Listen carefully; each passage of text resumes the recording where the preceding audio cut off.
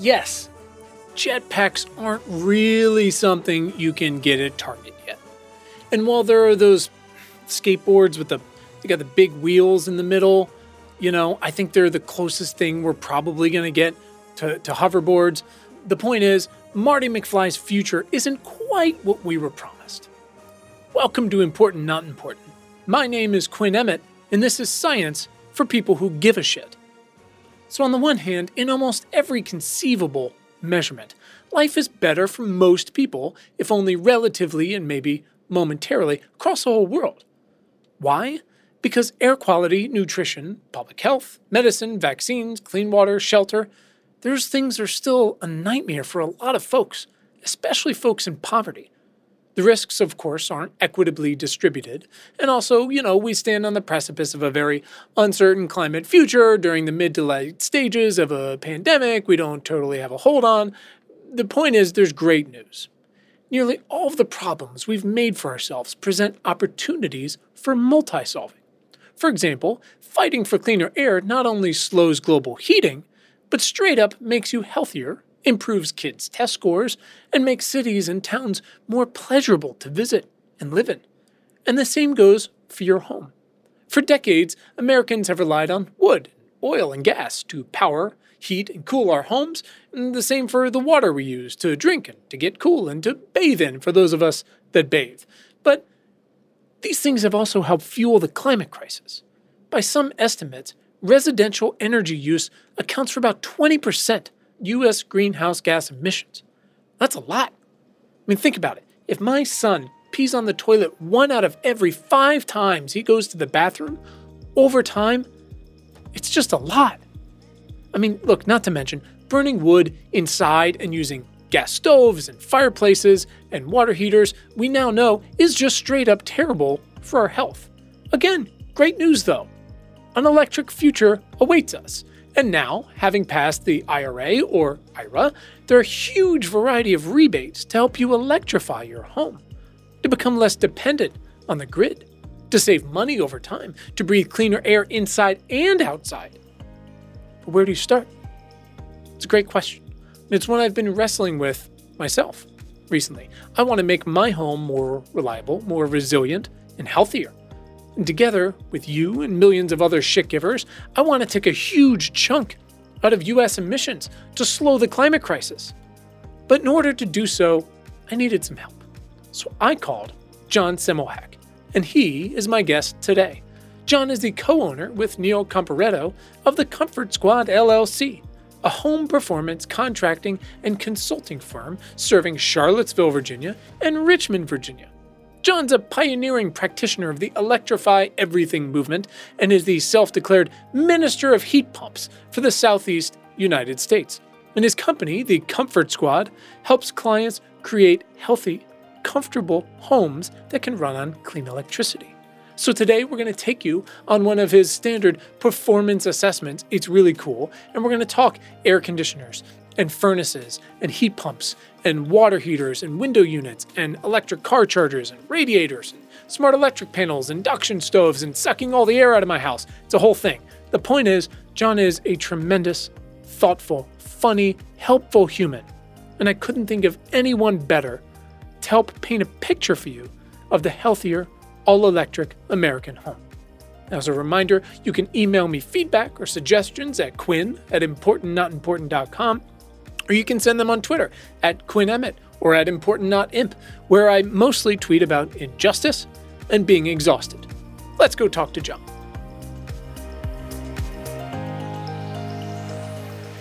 John, welcome to the show. Thanks, Quinn. I'm so excited to do this after you so kindly took the time to go through my house, which clearly needs to be torn apart from bottom to top, considering your report today. It's all good. It's good. I wouldn't go that far. That would be a climate disaster to tear it down and rebuild it. But there's True. Definitely some good things to fix, some great opportunities, as I like to call them. That's a great way of phrasing it and how I'm going to have to sell it to my wife. John, I do like to start with one important question to set the tone for our conversation. Instead of, hey, what's your entire life story? How did you get to the place where you're sort of America's preeminent on-the-ground man for rebuilding every home in the country? I like to ask, John, why are you vital to the survival of the species? And I encourage you to be bold and honest because you're here for a reason. Oh, thanks. Vital.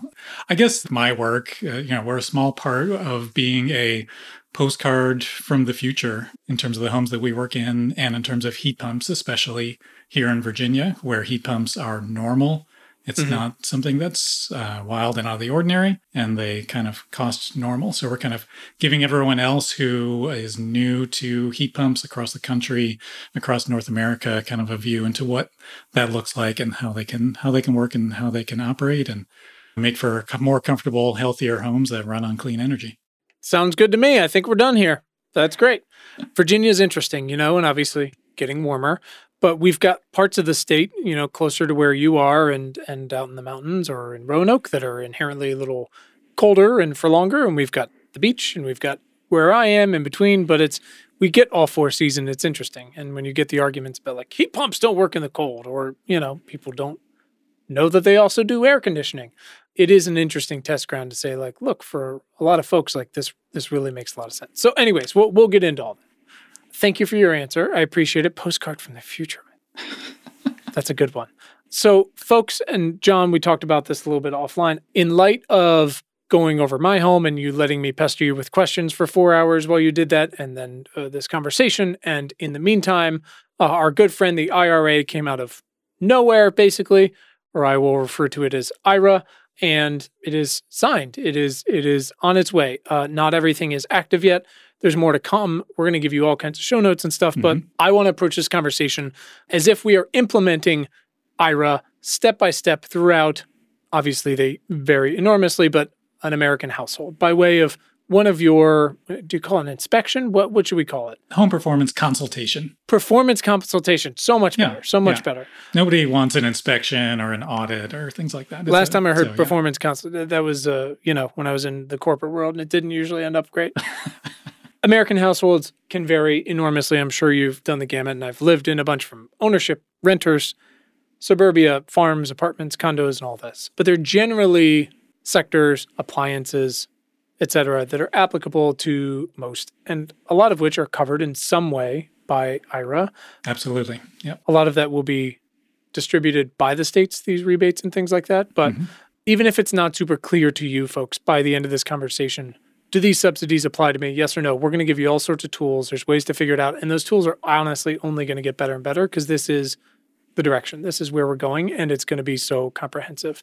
So what I want to do is really try to bring this to life today. $9 billion just for the rebate programs, a hypothetically unlimited amount of money in the tax credits. There's no cap for the heat pump tax credits. And then there's, I think it's going to be a real key leverage point or catalyst is the $27 billion in the Green Bank loan program. So I think when the states effectively combine the rebate programs that they're going to manage with a solid Green Bank program, I think there's incredible opportunities there. Absolutely. I don't know where that number came from in my notes. I'm going to be honest there. But the point is, for folks, there's a lot of money. And like you said, the Green Bank's going to be incredible, especially for low-income households and local projects and things like that. But this applies to your range, your ovens, your cooktops, your heat pump clothes dryers, water heaters, all kinds of stuff.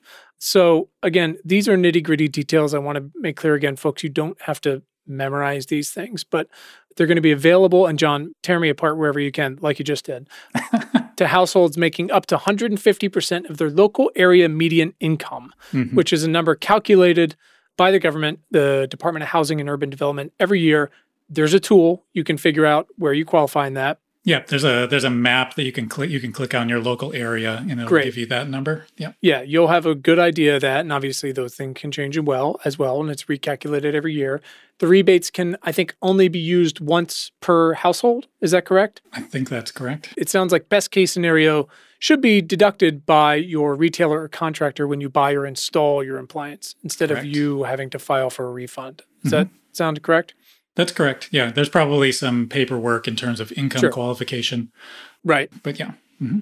So rebates apply to the cost of an appliance as well as the costs associated with installation, which are big wins. Again, low-income households, so those making below 80% of their area median income, not average, are potentially eligible, it sounds like, to have 100% of their costs covered, while moderate income, essentially everyone else who's actually eligible, are potentially eligible for up to 50% of their costs covered. And I think the rebates, like you said, a potentially unlimited amount of money, but each rebate themselves is capped at a specific dollar amount. Is that correct? As opposed to a percentage off? That's correct. Each appliance is capped at a particular dollar amount, and then there's an overall cap for the entire project, which is for $14,000 on the electrification rebate side of things. Okay, so that's helpful. I mean, that's a huge amount of money for they can go basically a long everyone. Way. Yeah. To break that down a little bit, this isn't comprehensive. And again, not all of this is live yet. Much of it isn't happening until next year, and the state's got to figure their shit out.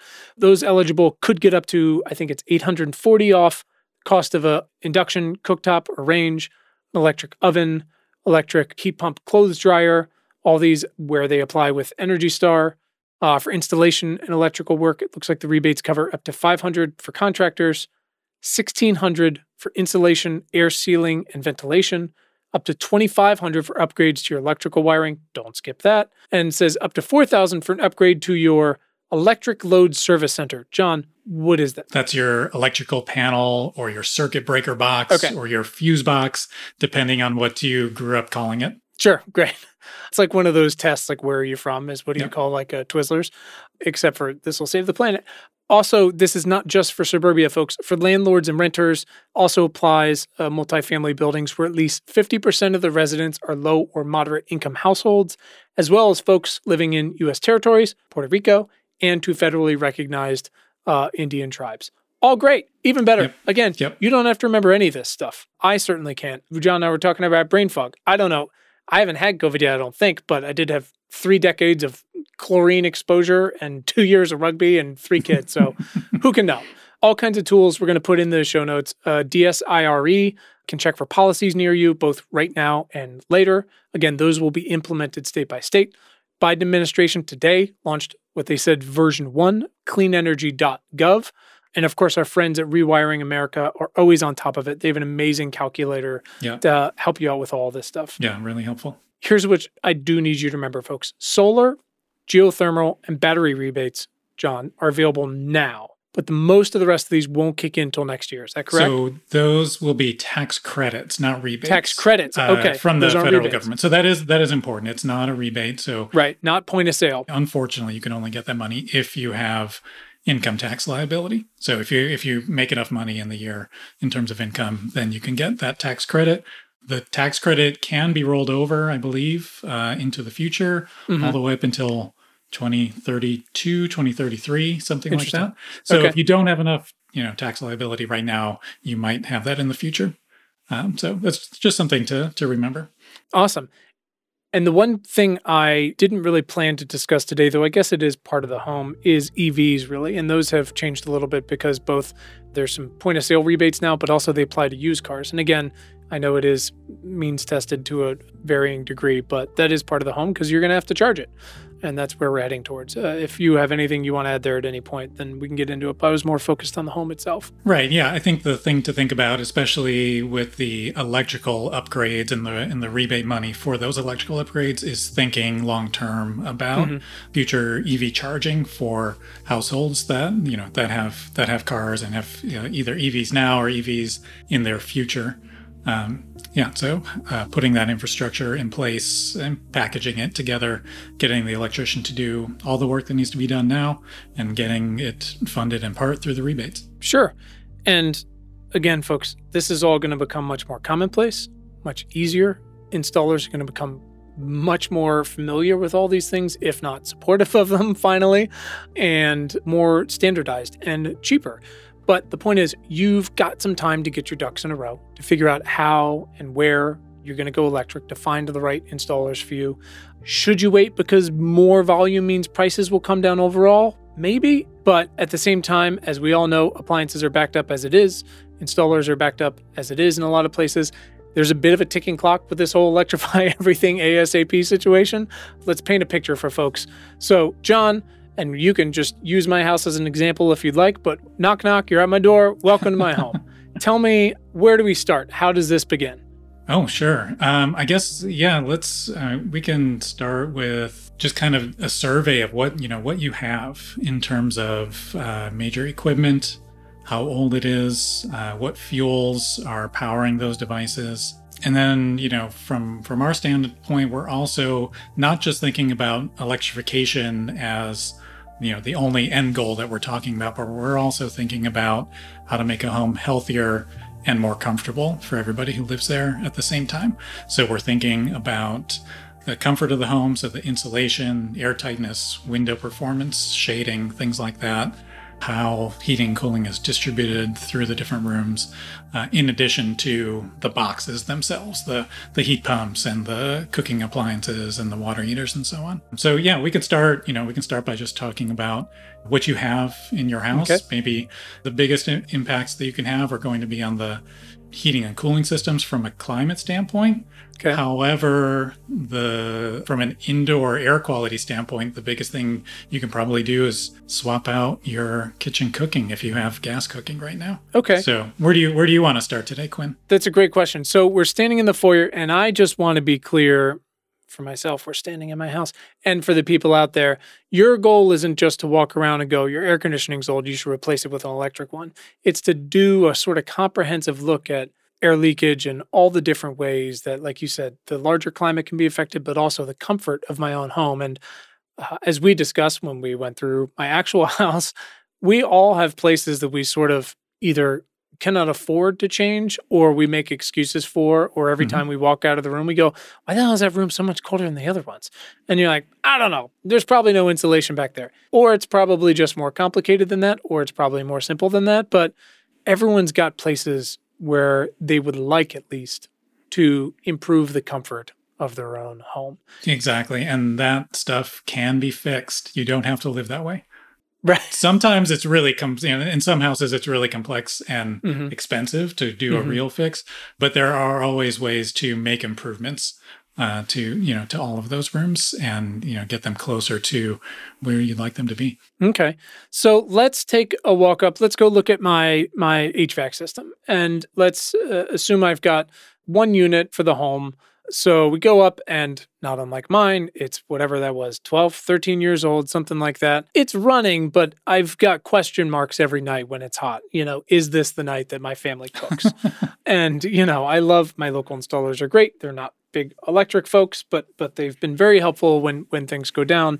You come and have a look at what I've got. What is the standard, I guess, life expectancy for a basic HVAC unit, a heating and a cooling unit? For heat pumps and air conditioners, that's about 15 years is average lifespan. For furnaces, it's a little bit longer, I think closer to 20 years. So that's kind of and it's not always that something dies at that point, but that's when folks choose to replace it. Sometimes as an emergency, sometimes they do it in advance, but 15 to 20 years is that general lifespan. And besides all of these incentives for me to do it, both comfort of my own home, saving some money overall because it's electric and not gas or oil, as some people still are in the Northeast or some other folks. It's going to make my home more comfortable. How might I notice that my current system, let's assume it's gas-fired, is on its way out? If not tomorrow, like you said, if people are doing it preemptively, why might they do that besides these new incentives that are out there? What might they notice that makes them go, well, maybe it's time to actually do this, and now this is available to them? Oh, that's a good question. I think a lot of times there aren't really any big cues until a part fails or a significant part fails on the appliance. There definitely are cues that something is either incorrectly specified or commissioned on a system, such as a common one in the wintertime with furnaces is that furnaces are significantly oversized. So the furnace will run for 5 or 10 minutes and then be off for 15 or 20 minutes and then run for 5 minutes and then be off. And it's kind of like stop and go traffic. It's less efficient for the furnace, and it's also less comfortable because your indoor temperature, your indoor comfort levels start going kind of up and down with those swings in temperature and that blast of heat that the furnace is putting out. Let me ask you this, because again, let's assume the bulk of people, and I know heat pumps are more prominent than people think, but let's assume the bulk of people are running off gas because of, the way America has built our infrastructure in the past 25 years. You mentioned that most commonly it's being oversized. And I remember, I think I asked you this question, and not to put anyone on the spot, not you, but the legacy installers. Why would they sell me an oversized unit? Is that just measurement poorly executed, or is there an incentive on their end to do that? Or is it consumers are nervous that it won't be enough? How does that usually work itself out? Why am I stuck with something that's bigger? Yeah, I think it's a combination of factors. One of them is that in terms of furnaces, on those really, really cold days, those, close to record temperature cold days, which, in Charlottesville is like almost minus 10 degrees Fahrenheit. Sure. The installers are already incredibly busy doing emergency repairs for people whose equipment have failed, and they don't want to have to take a call from a customer whose furnace is only running at 65 degrees when they set it at 70. They don't want to take those nuisance calls. And so if they just bump up that heating capacity a little bit, then they know for sure that even on whatever the weather can throw at the house, that the furnace is going to be able to cover the load. Even if it's inefficiently doing so. Yeah. So what you wind up with is, systems that can cover just about any conceivable load that the weather can give you, but it operates uncomfortably or less than optimum comfort and efficiency 99 point something % of the hours of the 20 years that it's in operation. Wow. Good times. Yeah. So let's say mine is, again, I know mine was a heat pump, but imagine it wasn't. 12 years old, you're like, look, it's not going to die tomorrow. I mean, shit happens, but we've got these rebates available to folks in the coming year.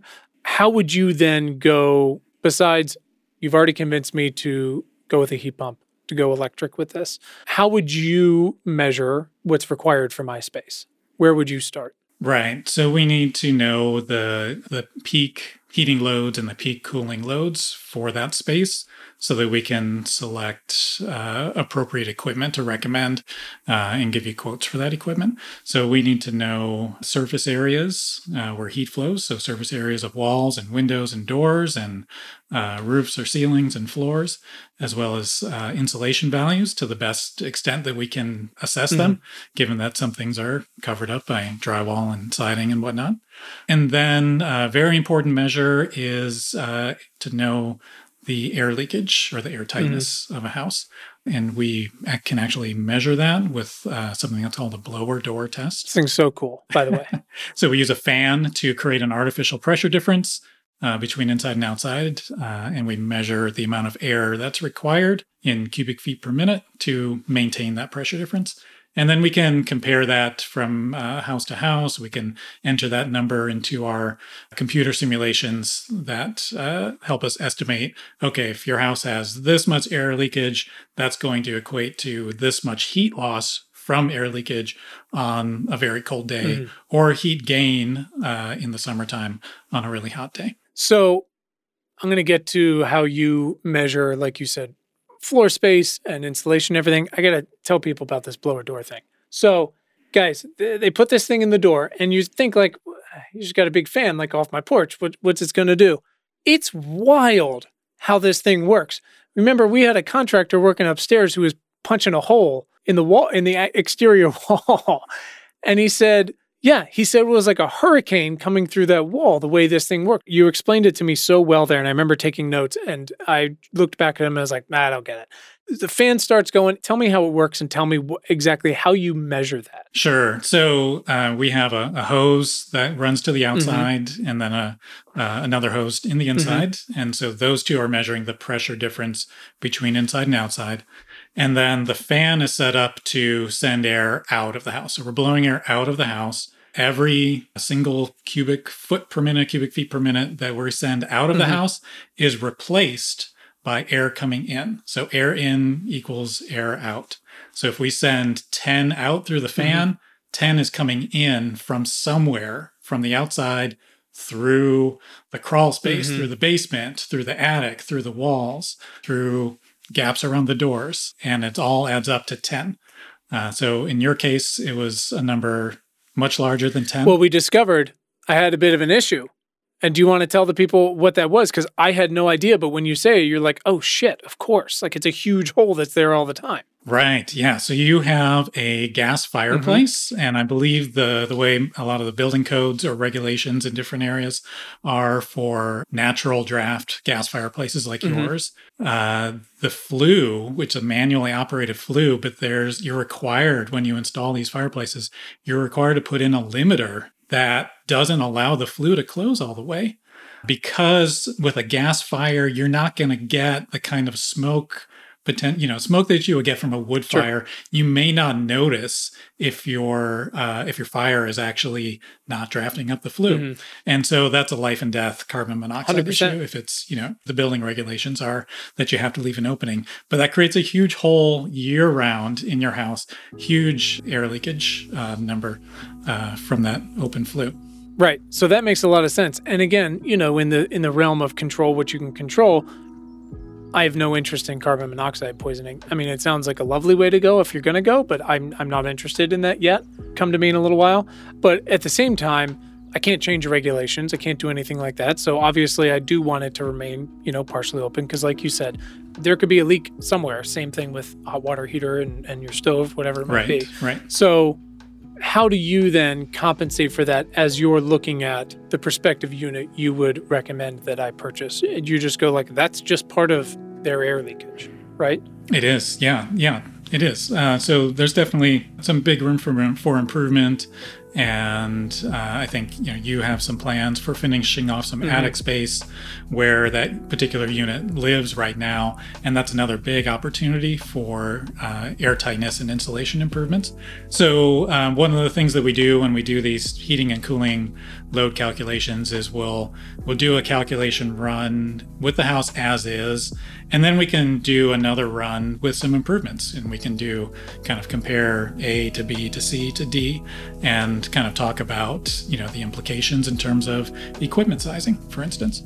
And just to cover the last sort of measurement things you did besides the cool blower door, just talk to me real quick about, besides some of the other, I mean, you said it happens, but it was interesting. So for instance, I have ducting running along my unfinished attic ceiling, which is going to catch a lot of heat in the summer. I mean, it's so hot and very cold in the winter. So you're kind of losing both. But you also, was it infrared used on the walls to check for insulation? Just kind of briefly, just tell me how you get the full picture. And then lastly, smart thermostats and how important those are. Your walls, because it's an existing home, you're unless you happen to have a piece of drywall on your walls missing where we could see the insulation, we can't really see in there. Right. But we can with a infrared camera or a thermal imaging camera.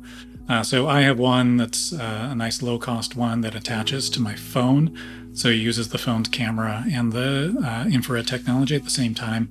And I can scan the walls as long as we have enough temperature difference between inside and outside and get a good idea of whether or not your walls are insulated, if they have some insulation or no insulation, or perhaps if you have insulation, but you have big gaps and missing insulation in different spots. It's like looking at Predator. It's very exciting. It is, yeah. It's the same life or death stakes here. Okay, great. And then you were really excited because I've got Ecobees. Tell me why smart thermostats, not just going forward, but historically for your assessment, are important. So I have to clarify it. It really, right now, in our opinion, it really is limited to Ecobee. Oh, okay. Because Shout out. I unfortunately don't get paid by Ecobee to say that on big podcasts, but they're the only ones in terms of kind of popular Wi-Fi or smart thermostats that give you full access to your historical data. So you can look at your system runtimes in 5-minute intervals, going back as long as you have had the thermostat. And so that's what I did with your thermostat. So you gave me access to it. I went in and I could see on those really hot days this summer how your system was performing and that it was just slightly losing ground, but not by much on those really hot days. Considering. And similarly, I could go back to the wintertime and see with your furnace that even though in your particular case, your furnace is not drastically oversized, it's pretty much right on. So on those very cold days, which where you are is not that cold, but No. low 20. Yeah, we'll get some. I mean, with wind chill, it gets chilly, but we're not talking about the Sure. Northeast here. But yeah, your furnace was running for several hours in a row without any breaks. And that's a good indication of a right-sized furnace. Okay. That's really helpful. Ecobee, if you'd like to sponsor the show, come on out. Big fan.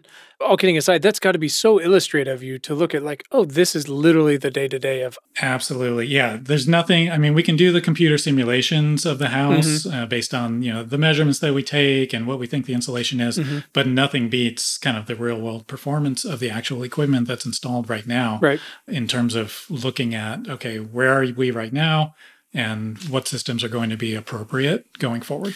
And we'll get to this for sure as you tour our home here, but it reminds me of the push to, and I couldn't be more excited about, really putting in smart electrical panels that help us really understand our load and our day-to-day of how it's being used, but also, again, future prepping them for charging all of these new electrical appliances and also an EV and things like that in an intelligent way, maybe pulling from solar, maybe pulling from batteries, et cetera, et cetera. It's the great quote, right? You can't change what you don't measure. I don't know. Something like that. You get the point. Something like that. Yeah. Yeah. The smart electrical panels I think there's some really cool, exciting things that we will be able to do. It's everything's coming slower than practitioners like us would like to see, especially in terms of integrating all of this stuff with our utilities and being able to have a house that actually can be a contributor to the grid on those really nasty days instead of just being a drain. And then also getting paid a little bit for it to help offset the cost. Sure.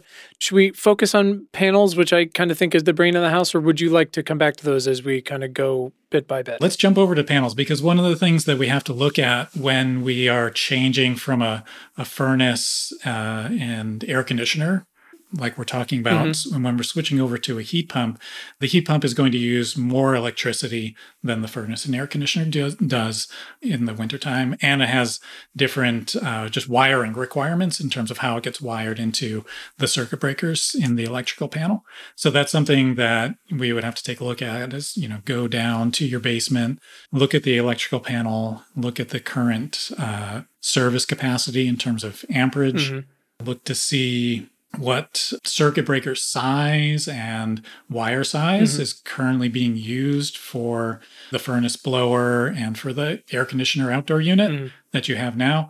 And then see if some of that is reusable for the future heat pump system or if it needs to be upgraded. So in your case, we have the wiring for the air conditioner outdoor unit that can be reused. Okay. So we don't need any changes to the circuit breaker, or the wiring for the outdoor unit. For the indoor unit, which for heat pumps, that's called an air handler. That's the thing that moves the air through the ductwork for your house. That requires a new 240 volt circuit. So it's a double circuit breaker with two wires coming out of it, whereas your furnace currently is only using one wire, single pole, 120 volt circuit. So what we need to do is find an empty slot adjacent to the furnace or reconfigure some things to create two empty slots within the electrical panel. So we know we need to do that for the heat pump. And we're going to do this kind of similar analysis for some of the other devices and then kind of communicate that and start talking with an electrician about all the work that needs to be done to make those upgrades. That's super helpful. And that's just to replace sort of like for like with electrical appliances and to sort of future-proof these things to really make your home more intelligent besides just the colorful light bulbs that my kids love and break all the time. It's building a real brain that can not just tell you, when you run your clothes dryer, it uses this much, right? It's with these incentives that currently exist for solar and batteries, which have come down so much in price. I mean, batteries are still very expensive on the consumer level, but they've come down enormously. Solar's come down enormously. With those, you can also look and see, of course, what power is coming in, how much you're pulling in, what's going to the batteries, what's going to the house. But like you said, on the nasty days, which California just went through and will continue to go through and more places will, you could potentially actually send energy back to the grid. And obviously that's been complicated in some states with net metering and things like that. But you could actually make some money from these things, but you've really got to have a pretty intelligent setup for this all to work for yourself and for the greater, either your microgrid locally or larger ones. Does that feel relatively on base? Yeah, no, that's exactly right. So there are some emerging products that are available now in the kind of smart electrical panel world that can, under different scenarios, whether there's a grid outage, whether you just want to reduce your load so that you can maximize how much you're sending off to the grid, or if you have, in some places, solar net metering rules are starting to change or doesn't even exist in some places. You want solar, but you don't get really paid for when you send solar out to the grid. So you want to maximize how much of your solar production you're using on site. So these intelligent panel systems can in real time start to turn on devices and match them up in real time with your solar production. So there's lots of cool options that are out there. I know there's one out there called that's pretty cool. There's also add-on devices to current boxes if you're not ready there. And again, there's going to be so many more of these products. They're going to become cheaper and more commonplace, easier to install, more standardized. But also because it's really important that we always talk about mitigation, but also adaptation, which is, again, you can look at the West and all of their potential rolling blackout issues, but with storms or flooding or whatever it may be, people have hooked up generators to their home panels forever. Super loud, bunch of gas, they run, they break, service them, this and that, but they're hardwired in. So you say when it's hooked up, and again, John, please correct me if I'm wrong, you say my fridge and my AC and mom's CPAP machine, and that's what you've got. That's all you can do. You can't change it. You can't change it. You can't manage it. You can't see how much it's taking out of your generator, this or this. With the smart panel with solar with batteries, again, not cheap right now. There's these 30% rebates, but you can change those on the fly, which is pretty cool. Exactly. So you can, through the apps, you can set up a off-grid or grid outage scenario where if the grid goes down, the system automatically turns off all of the circuits except for, these 4 critical circuits that you've designated, and switches over to the battery backup or solar plus the battery, depending on the time of day and how much sun there is.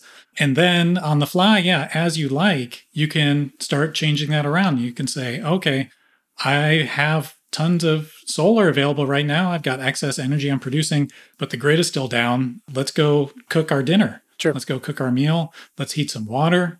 Let's cool down our space for a while, especially if the battery is already full of energy. Otherwise, you're just, wasting that solar. Sure. And then once you're done with those tasks, you can turn those circuits off and just go back to your critical circuits that you want to keep powered, like your lights and your fridge and medical devices and stuff like that.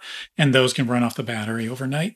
With that, if you manage that well, you can have some pretty reasonably good comfort and kind of creature comforts and cooking all enabled for an extended period of time, as long as you've got some sun to give you that solar energy. That's the critical part. Otherwise, you're limited to just the battery, which can still be, if you manage it well, can still get you through several days of kind of minimal lighting and refrigeration and heat. Sure.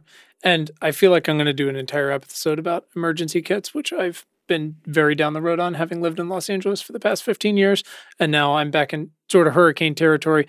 But this is an essential piece of your planning, folks, especially as we go forward, because these things are going to continue happening and they're going to become both less predictable, more frequent, more severe in a lot of places, wherever you may be. No one's going to avoid these things. We keep talking about batteries, but I do want to pivot slightly to what I said we wouldn't cover too much, which is arguably the easiest battery you can get, even though they're not easy to get right now, is if you've got a pretty smart home, is the battery in your car. And a lot of these newer models, and I expect it'll sort of become standard going forward, once they're plugged in, can send juice back into your house. And I know the Ford F-150, that's one of the big selling points, is they're like, it can power your house for 3 days. It's crazy.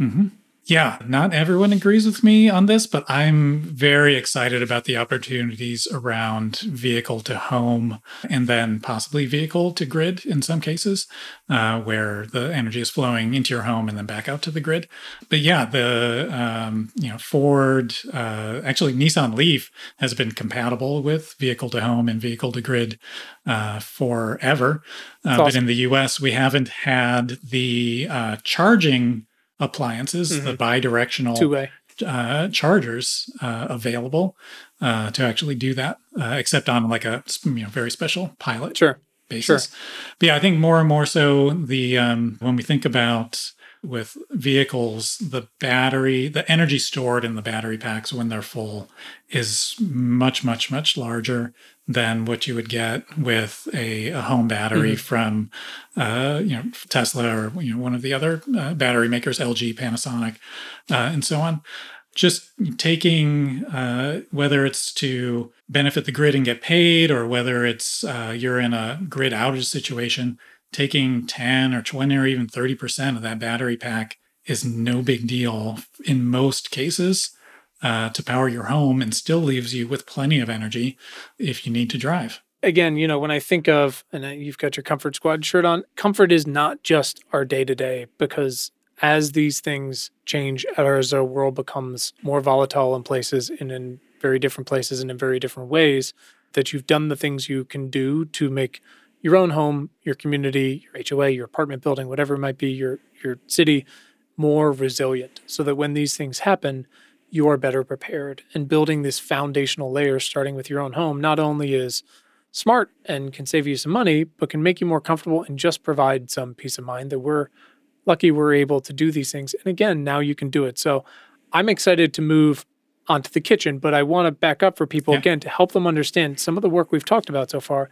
Again, for the folks who qualify, you can get up to $1,600 for insulation, air sealing, ventilation, up to $2,500 for upgrades to your electric wiring, and up to $4,000 for an upgrade to your electrical load service center, which you described as sort of that whole brain operation.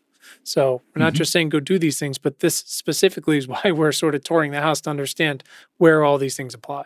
Yeah, exactly. I think the most important thing is to start developing a plan of action for your home so that you don't get caught in an emergency situation.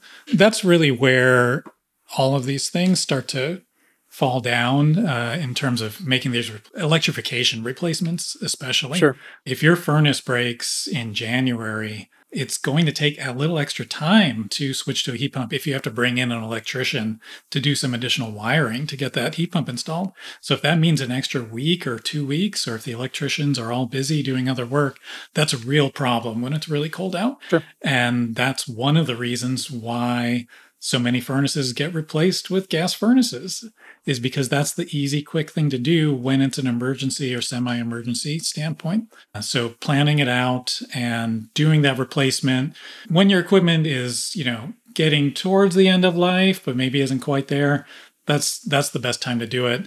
Unless you have, lots of financial resources, then you should just go ahead and do it. Right. So let's But for most people, for most homeowners, for the apartment building owners who are really looking at the monthly dollars and cents and are not interested in really replacing stuff early, it's going to be having a good plan and replacing things when they're close to their end of life. Right. And for some people that could be today. For some people that could be once a lot of these rebates and tax incentives kick off. But again, there's just going to be more and more resources. Again, we'll put them all in there. But for in the Northeast, look at what Donnell Bard and Block Power are doing in cities. It's really, really, really cool. So let's move into the kitchen. You step into the kitchen. What's the first thing you're looking at? Assume sort of standardized. I've got all my stuff. Let's say I got everything in my kitchen 14 years ago.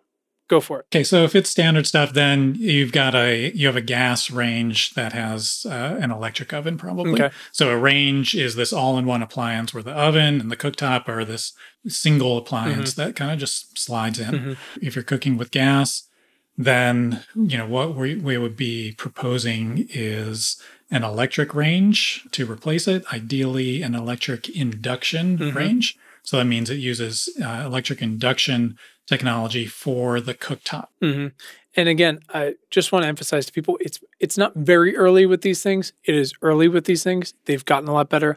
They're going to get better, more providers, cheaper, more reliable. But induction cooking is so cool. Related to heat pumps, we're trying to be that postcard from the future. Sure. So Europe is the postcard from the future, especially in terms of induction cooking, and Asia as well. Maybe the whole world. The US is just way, way behind. Induction's been around since the 80s. Watch any episode of Great British Bake Off. They're in the tent. It's 100 degrees, literally climate change in there.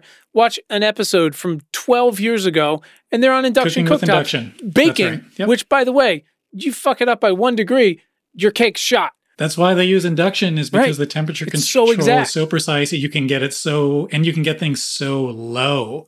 If you do really fine chocolate, sweets making, things like that, induction is the best for that. But yeah, I've had my induction cooktop since 2008. And we had limited options back then in the US.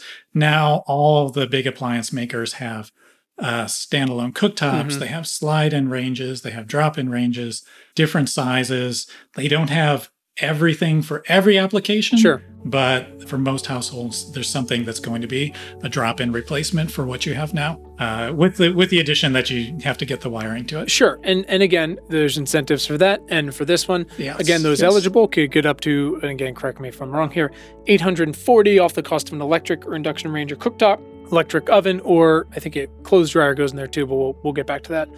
Postcard from the future. It's all amazing. Let's take a moment, because over the past year or so, some really awesome folks have done a lot of research into, holy shit, gas stoves are really not great for indoor air quality. Do you want to speak to that for a moment? I can get into it. It's up to you. Yeah, I can give you the basics. Sure.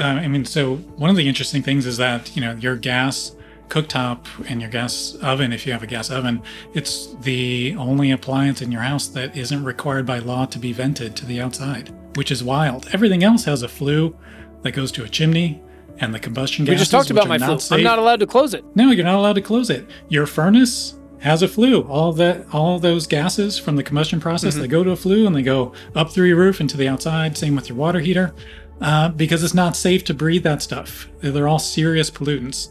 Particulates, nitrogen oxides, sulfur oxides, other nasty stuff. But it's free game in your kitchen where 5 people are crowded around. In terms of indoor pollutant generation, cooking in the kitchen is the number one source of indoor generated pollutants. If you cook with gas, it's significantly worse than cooking with electric. So just to interrupt real quick, because I was an asthma kid. I was very, very lucky and privileged.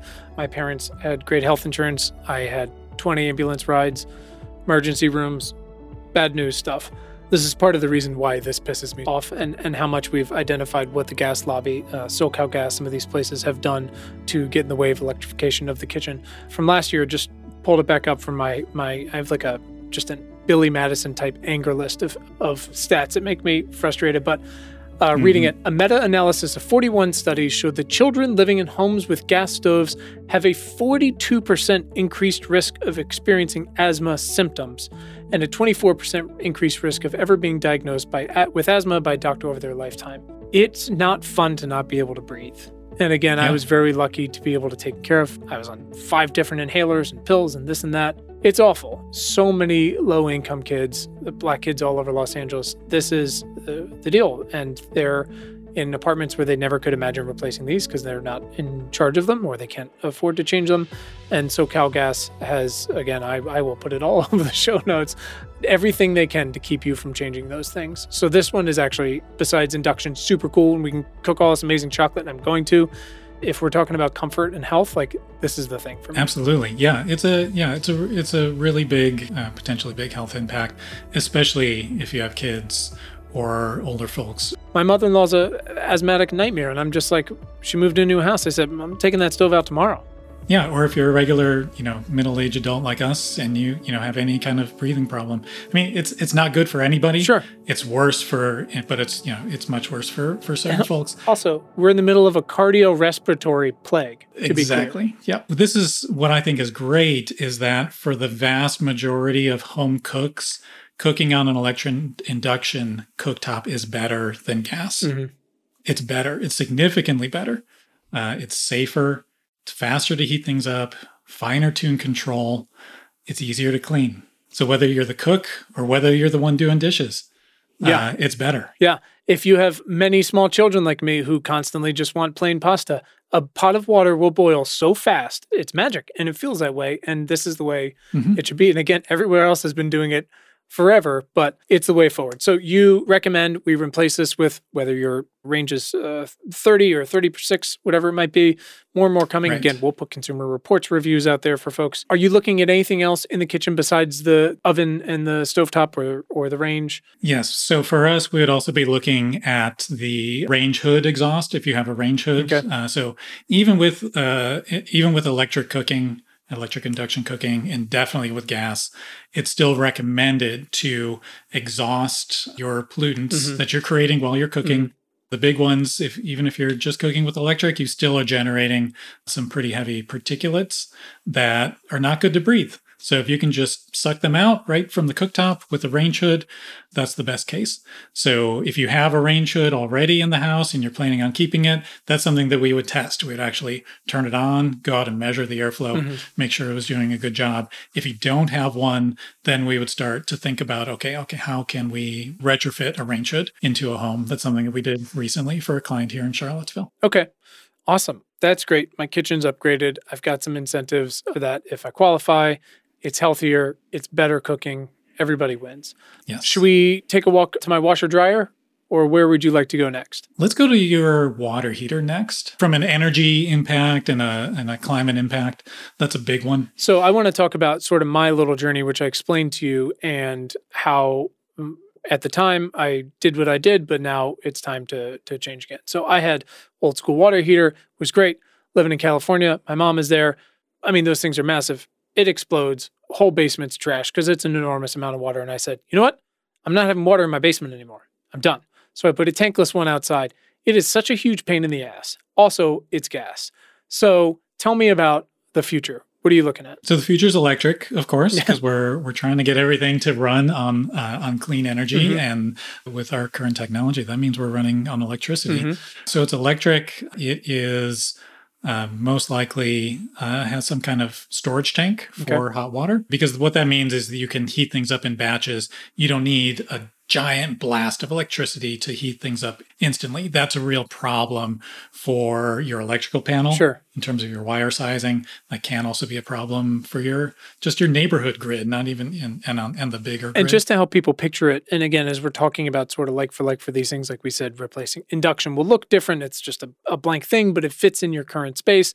Water heater, these are big things. From what I can tell, and I don't have one yet, it seems to fit into the same sort of space. I just think how people, they've always got a little closet or it's in the garage or something. I think, most households have a tank style water heater already. Yeah. But the new electric one would fit into the same sort of area. Yes. Okay. Most of the time. Now, so there's standard electric ones that are less efficient and a little bit lower cost. And then there are also heat pump water heaters, which are usually a little bit taller. Okay. If it's a packaged heat pump water heater. Okay. Those are much more energy efficient. From a kind of energy cost and return on investment standpoint, it depends on where you are. But in where we are in Central Virginia, the math is kind of, if you're a 3-person household and higher, then you're probably better off with the heat pump water heater. Okay. Because you'll get that savings over just a few years. If you're a 2-person household or smaller, then a standard electric water heater might be better. Now, of course, that math changes a little bit with the rebate money. And I don't actually have that one in my notes. What is the rebate for this if you qualify? $1,750 is the maximum rebate. Okay. So if you're at that 80% AMI threshold, it's $1,750, and it's half of that if you're over And that I threshold. don't really have a reference point because I haven't, besides when I very quickly just ordered the tankless $1,750. What is a typical total cost? Let's say we're getting the more efficient one. So yeah, heat pump water heater, that varies depending on where you are in the country and kind of what your local labor market and so on. Sure. Installed cost is going to probably be $3,500 up to $10,000. Oh, Jesus. Depending on where you are. And it also depends on what size tank you're getting. So Okay. the 50-gallon models are the most popular by far and are the lowest cost, from the wholesale shop or from the big box hardware store or other retailer. And then there's usually a 65-gallon model and then an 80-gallon model. And those are significantly more because of the bigger tank. Sure. And they just don't produce as many of them. And the wiring to get that baby hooked up, that's going to be included with the previous rebates talked about, or does that come off of this specific one? I mean, that can be rolled into your electrical upgrade rebate package. So yeah, to the extent that you can plan all of these electrical upgrades all at once and do that electrical work all at once and get, and really max out the rebate. And it also, the electrician's going to give you a better price for doing 5 things all at once rather than just doing one thing 5 different times over the next 10 years. And now talk to me about comfort. Why is this heat pump water heater better? The heat pump water heater is better if you already have a tank and you're putting in a heat pump water heater that's a tank. It's going to be a similar experience as long as it's sized properly. So you just have a tank of standing water and you just draw from that as needed. And then as the tank temperature drops, then the heat pump will come on and replenish the heat in the tank. So it's mostly about energy savings and the ability to kind of shift when that energy is used to different times of the day. Now, how new is that category? Is that something else heat pump water heaters that the rest of the world has been doing as well? Like how far behind are we, or are these new innovations? Yeah, we have a slide that my colleague Ben Knopp put together. I think the earliest U.S. heat pump water heaters from 1976. So they've come and gone a couple of times. Sure. So we built our house in 2008 and then installed the first of the kind of new generations of heat pump water heaters in 2010. Wow. So they've been out on the market for a dozen years in kind of the kind of newer generations. Now, most of the manufacturers from that 2010 time period, they're on their 4th or 5th complete revision of the model. So they've improved quite a bit for the most part. They do have a compressor and a fan. So there is more noise than a standard electric water heater. They're slower to recover. So it's important to get the tank size right. Although most of them do have a standard electric boost. Okay. So if the tank temperature drops too much, it'll kick in that boost. The boost is less efficient. So it's a bit of a trade-off between speed of recovery and energy use. Sure. Right. Got a bunch of house guests. Noted. So I want to pause for a second because I imagine at some point folks are going, great, my electrical bill is going to go up a lot unless I'm really relying on solar and batteries almost exclusively, if not exclusively, for the people who can cover their roof or pay for that whole thing, whatever it might be. Where are the trade-offs on that front by cutting down on gas? That difference is going to vary a lot depending on where you are in the country. So yes, as we electrify everything, add these, electrical appliances to homes, replace the gas or the propane or the heating oil, the electrical energy use and the energy costs are going to go up. And the fossil energy use and energy costs are going to go down.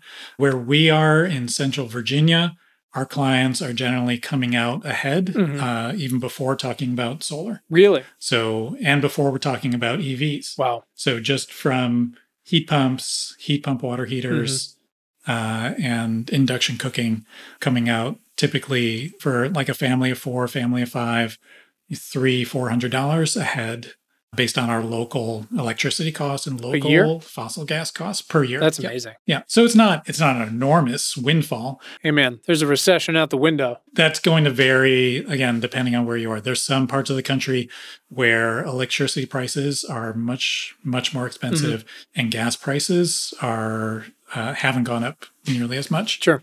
So you kind of have to, this is what we do for clients day to day, is kind of do that analysis. So you need to find somebody who's kind of like us, unless you're, the number crunching geek and want to do that math yourself. Sure. All kinds of calculators and nerds out there that can help you too, folks. The other thing, again, to take a step back into the more macro situation of step down from climate change to how are we going to power the U.S. more robustly in a more resilient way, in a more reliable way with solar. The sun's not out all the time, or the wind doesn't blow all the time, and batteries and this or this, or the people who, there's a huge host of different surveys and research about, okay, if we're going to do the whole country in solar, like how much land space would it take up? And some people are like, well, it's Kentucky and Tennessee and this, right? And you're like, I mean, in some ways, others. But it's also important to look at, and this is a huge part of dealing with the climate crisis and food and water, all the things we cover here is land use, which is in many cities, there are 8 parking spots for every one person. And we have so many commercial rooftops from big box stores, but we also have your rooftop. And I'm not going to sneeze at how expensive some of these solar installations are. It's come down quite a lot. And I remember quoting it out in Los Angeles for my relatively small home that I was lucky to have and all that. But this was 10 years ago and it was not cheap. But I was like, I should probably do the right thing. And wouldn't this be fun? It's so much cheaper now. It's still expensive, but you've got this 30% rebate already, plus batteries. And I think now going forward, it's also for batteries alone. You don't have to get them together, perhaps. That's correct. And there's more and more financing options as well. But also, this is going to save you often money along the line, right? So we're talking about how expensive electricity is in different parts of the country. If you can find a way to afford to install your own, you're less, and this is again something we talk about all the time here, is externalities and what you're exposed to. You're less exposed to that. You're going to be less exposed to a gas line breaking somewhere in your neighborhood or on your street or whatever it might be. You're going to be less exposed to foreign wars that are driving up gas prices. 100%. What an asshole. There's just more ways to build a primary layer of resiliency and comfort and reliability, but also redundancies should anything happen, because shit clearly happens. So there's going to be upfront costs. What IRA is trying to do is really chip away at that for a lot of the folks who really need it more than anything. And again, like you were saying, the $27 billion to the Green Bank is going to honestly fund projects that we couldn't even imagine, and the buildup and momentum behind those.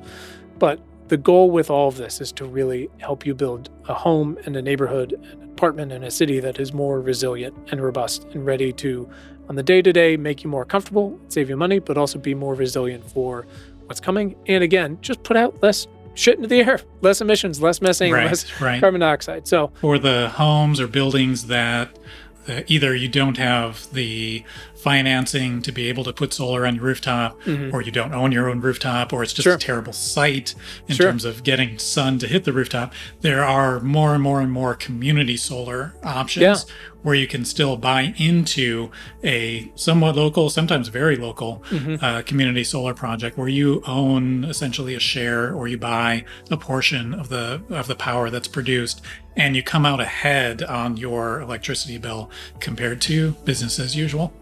We have some great new programs just coming online here in Virginia in partnership with some affordable housing providers. I love it. What else do we have to cover in the house? What else am I missing? Probably the clothes dryer, especially if you're in California. There's so many gas clothes dryers in California. They're pretty rare here in Virginia. But in some parts of the country, gas clothes dryers are really commonplace. That would be a big one. So switching over to an electric clothes dryer, there's standard electric exhaust clothes dryers, or if you want to go with the more energy efficient upgrade, then you would look at a heat pump clothes dryer, which uses a heat pump circuit to warm the air up inside the drum and then cool it down and condense the water vapor into liquid water. So it's sucking out the moisture that way. So it's kind of evaporating it into the air and then condensing it out instead of just exhausting all of the air to the outside. So it's ductless. You don't need a duct to hook up to. If you have a duct already to the outside, that can be sealed up. Literally, that contractor that day was punching a new duct in my wall, and now I'm like, son of a bitch. Just got it. So the heat pump clothes dryers are quite energy efficient compared to standard gas and standard electric. And do they do as good of a job? They do take longer, so it's a little bit longer cycle. Yeah, there's no thermodynamic free lunch, as some of my mentors like to say. I think we just found the headline for the episode. Right. Awesome. But so my clothes dryer, for instance, might run like an hour 30 or an hour 40 for a typical cycle instead of like 60 minutes. Okay. I'm going to forget it's in there regardless and find it a day later. So it doesn't actually really matter on my end. It's me going just like, where are my socks? Some households really do have a laundry day and they've got 7 people in one laundry day and they have to do 10 loads on that single day. And it doesn't stop with my children. It's just the fact of like, I need my socks. Are there any other tests? EV chargers we can maybe just touch on, especially when you're thinking about the other electrical upgrades. Yeah. Making sure you're planning for that EV charging upgrade. Sure. Some houses that have older wiring, older electrical panels might have a 100 amp service, or maybe even a smaller service, maybe even only a 60 amp service or something like that, especially if it's a small home. And so once you start adding all of these new electrical devices, there are calculations that you have to do to make sure that you're not overloading your existing service. And there's different ways to do the calculations that are approved by the building codes, but it's important to do them accurately instead of just kind of throwing a dart at a dartboard and getting a random number.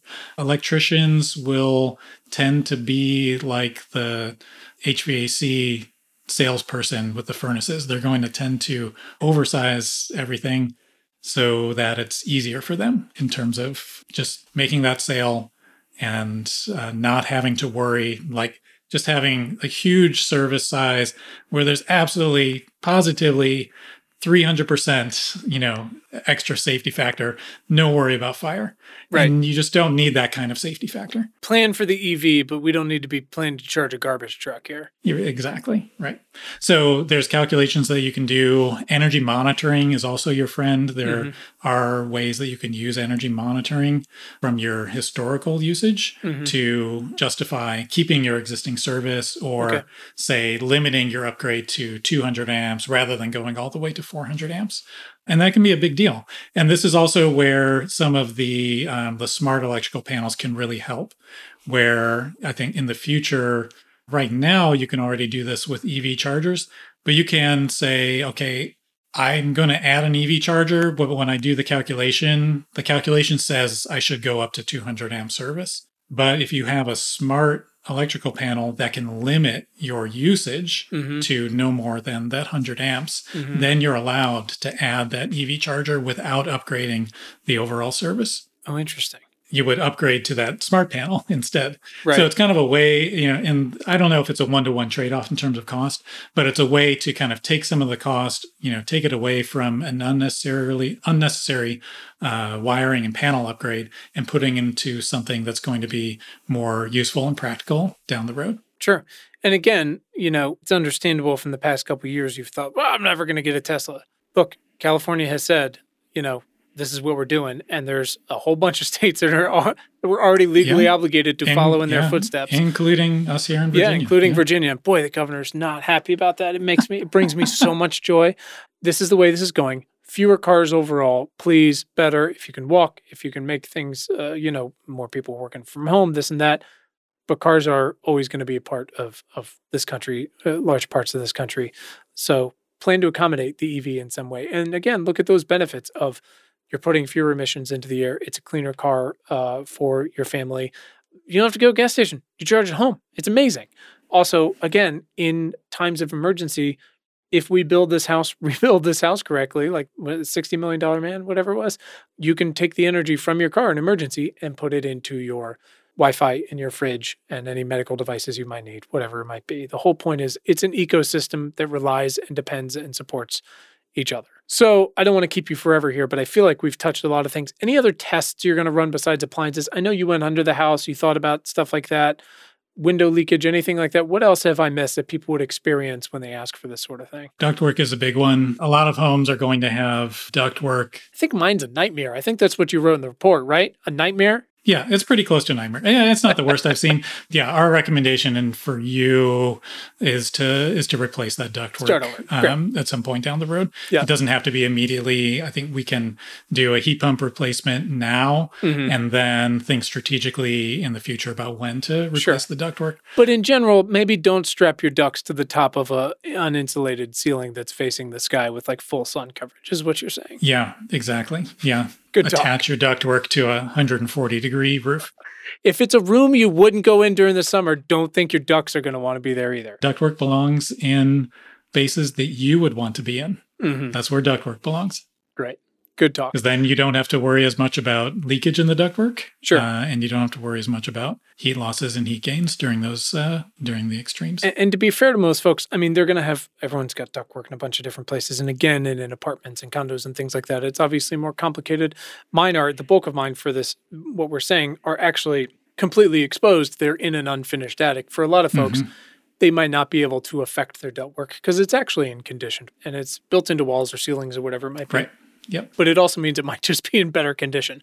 I know I had other issues too, but that seems to be my primary one. Yeah, that's true. So for folks who have forced air heating or forced air heating and cooling who are in colder places, they're much more likely to have ductwork that is already in conditioned space. So it's in between their floors or it's in their walls, it's in their basement.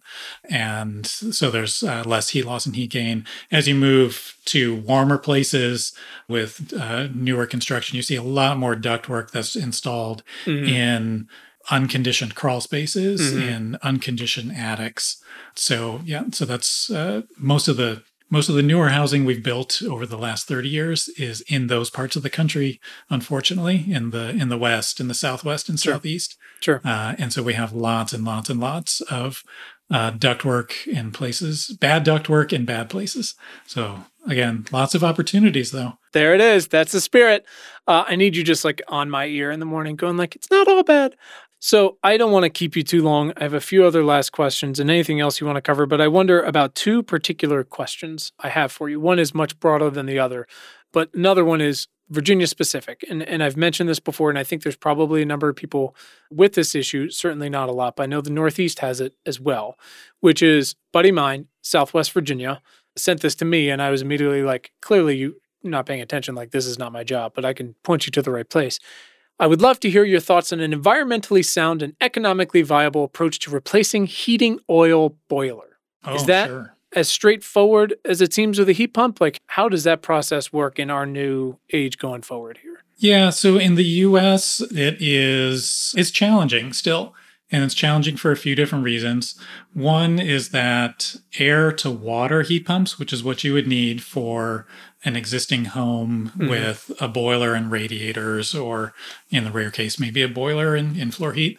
You need an air to water heat pump. So something that takes heat from the outside air and puts it into water inside your house and then circulates that warm or hot water to the radiators to make heat, just like your boiler does. Your boiler makes hot water and then circulates it to the radiators. So there's a limited number of manufacturers and products available in the US right now for air to water heat pumps. In Europe, where radiator heating is commonplace, lots of air to water heat pump choices and more coming online. So we have limited products that are available.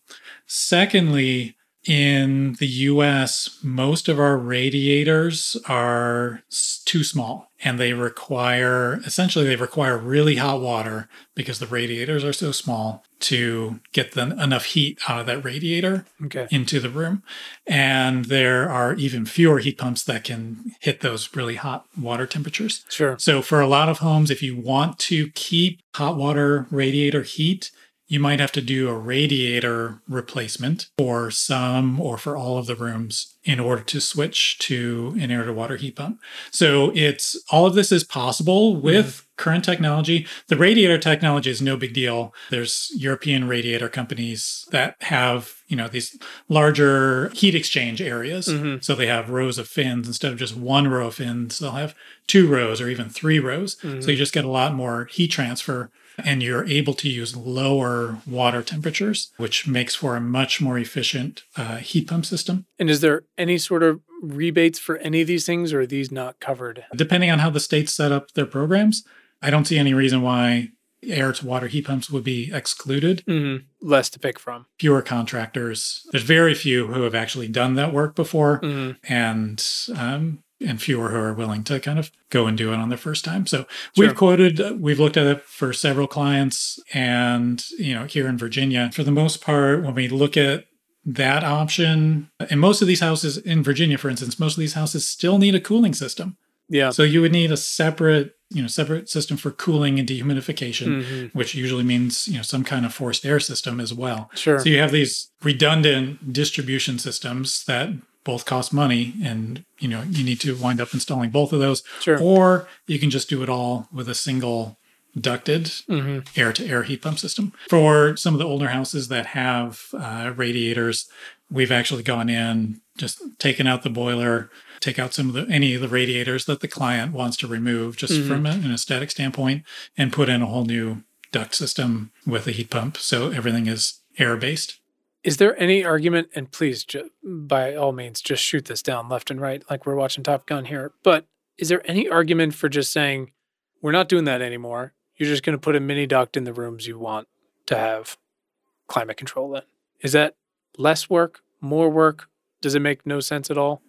It's probably less work. From a comfort standpoint, the radiant heating, when done well with a low temperature heat pump system, the comfort can be amazing in the heating season, of course, because you're not going to get much cooling out of it. And certainly you won't get any dehumidification out of it unless you want really wet floors. Right. Right. So fun. Water. It's so great. It'll be interesting to see kind of what the typical solutions are. Yeah. In different places. There's tons of multifamily buildings in Philadelphia, New York City, throughout the Northeast that are boilers and radiators and window air conditioners. That's like super, super common. Sure. And the common retrofit is ductless heat pumps, wall mount or other, similar kinds of heat pumps. Now there's additional products coming on the market where there's packaged through wall ductless heat pumps. There's heat pump window units now that are available. Gradient. I'm on the list. Yeah, so there's definitely other options. And I think trying to keep the hot water heat is, in a lot of cases, the more expensive option if you also still have to deal with the cooling.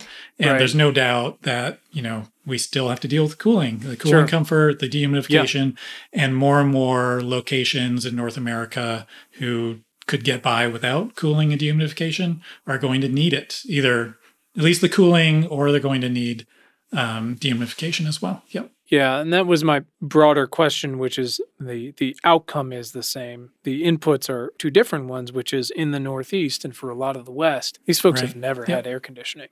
Look at the Pacific Northwest, especially what's happening now. And again, Northeast, there's quite a bit of oil still there. But in the West, there's a lot of these places have nothing. They've got fans. Let's say we just kind of covered such, but let's talk about in the West. If you've got nothing, let's say you own your home, you own your duplex, whatever it might be. Obviously, this varies enormously, but where would you start with these things? Yeah, it really depends on what you're starting with. If you're starting with a boiler and radiators, or whether you're starting with a ducted gas furnace, or a lot of houses in Washington State, for instance, just have electric resistance baseboard heat because that was really encouraged to soak up a bunch of the excess nuclear that was built in the 70s and 80s. Sure, everything's fine. Yeah. Especially depends on, do you have ductwork already? And is that ductwork in a good spot and in good shape? So if you have ductwork, it's in a good location and it's in good shape to be reused, then a ducted heat pump is probably going to be the best strategy, because then you can get comfort delivered to all the different rooms. If you don't have that, if you don't have any ductwork, then how hard is it to retrofit ductwork into a good spot? And then kind of comparing that to going with the ductless heat pumps, the various options that are available in the ductless heat pumps. I think specifically about some of these places that are incredibly unaffordable out west, like Los Angeles. I mean, it's nearly impossible to buy a home. So let's imagine you're a renter and you can't affect the ductwork, whether you've got it or not. Right. And you've got an apartment or whatever it is.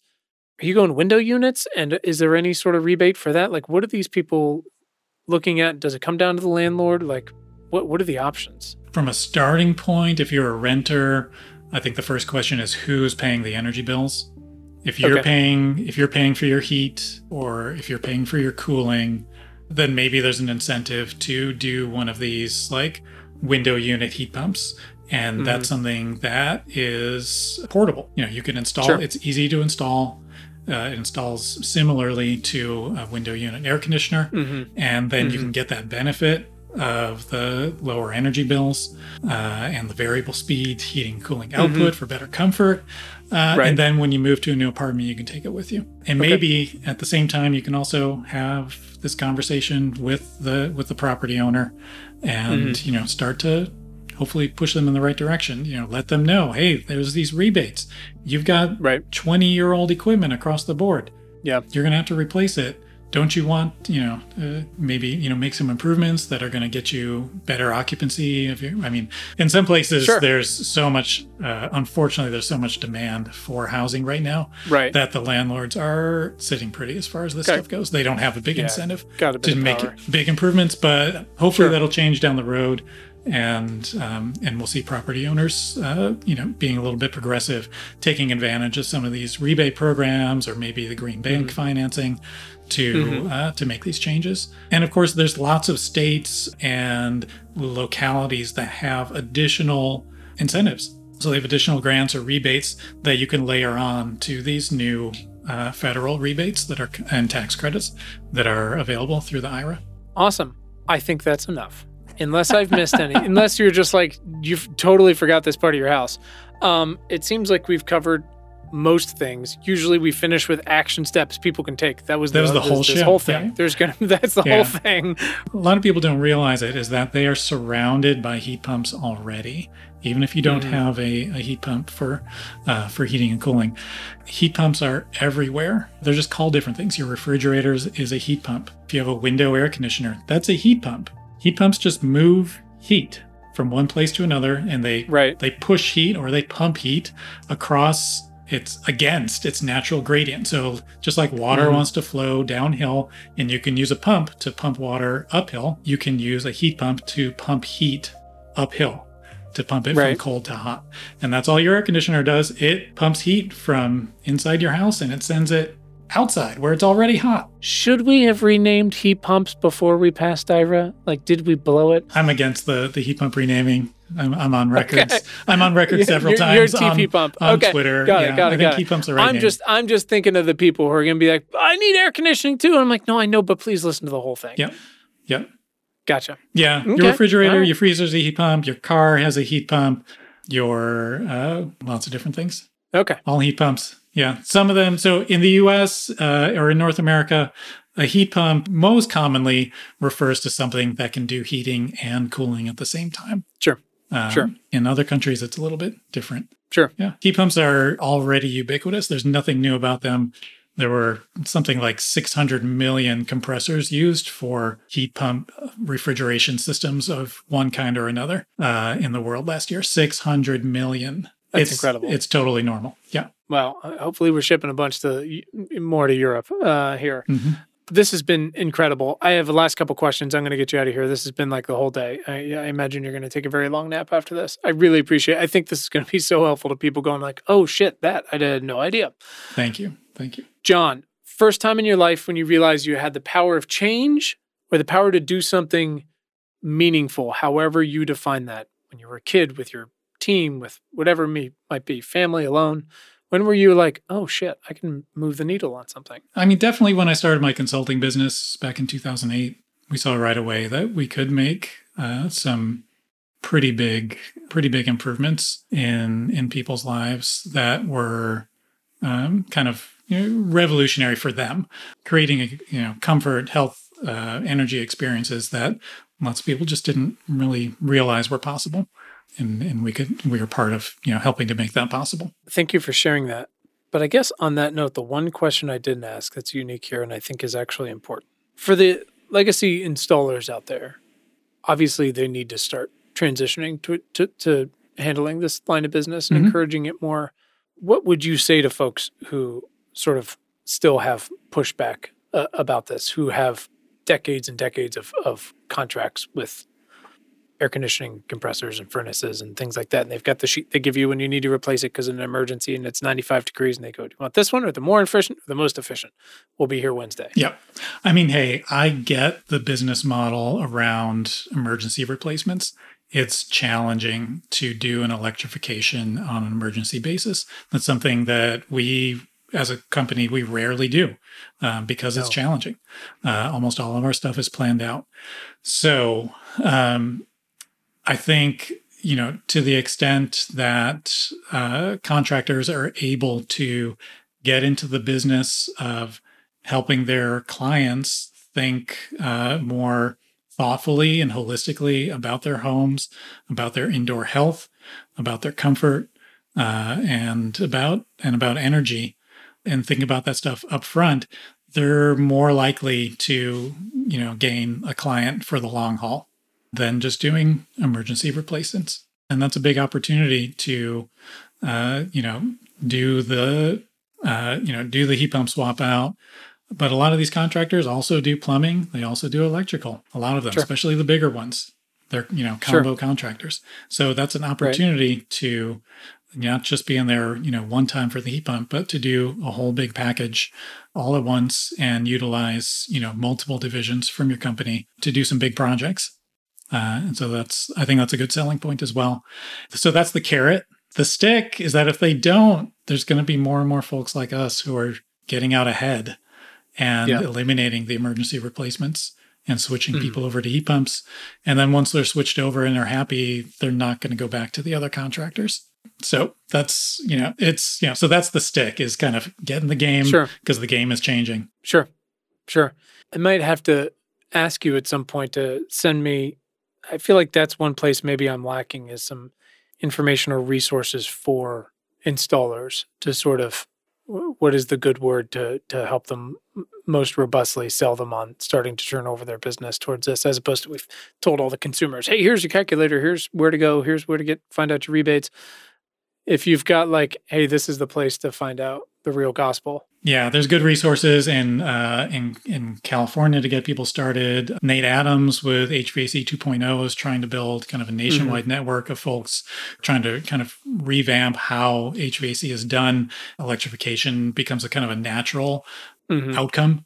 So it's not a selling point, but it becomes kind of just something that's done naturally because it results in better results, better comfort, better health, lower energy bills for a lot of people. Yeah, I'll send you a few that would be great. Too. I 100% watch those YouTube videos, by the way. It's a delight. John, who is someone in your life that has positively impacted your work in the past 6 months? I'm on Twitter a good bit, following a lot of energy and climate Twitter folks. So I think definitely Dr. Leah Stokes is a big one.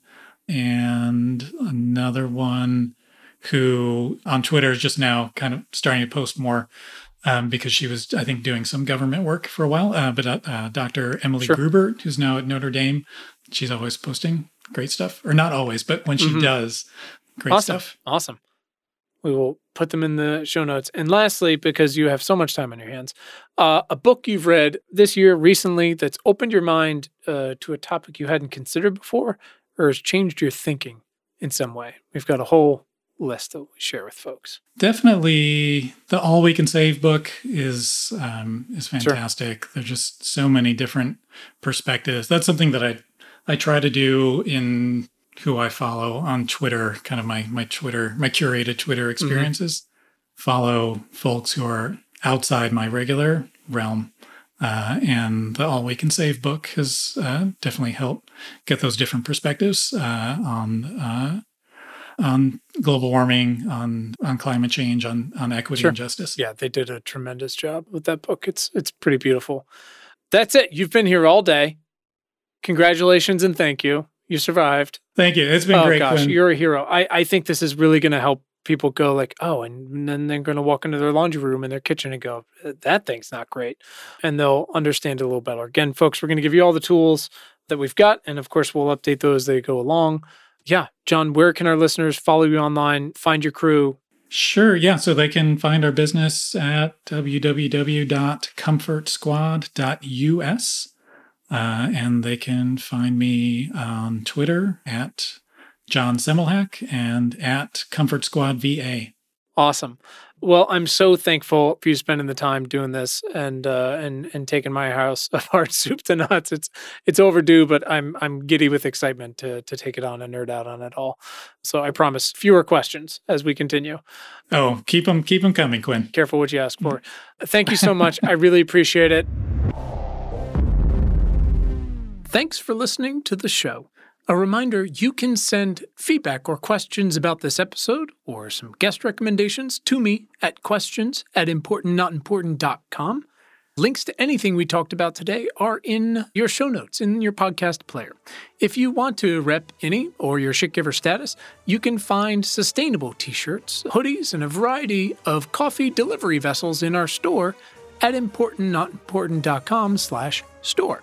You can subscribe to our critically acclaimed weekly newsletter for free at newsletter.importantnotimportant.com. Our theme music was composed by Tim Blaine. The show was edited by Anthony Luciani, and the whole episode was produced by Willow Beck. We'll see you next time.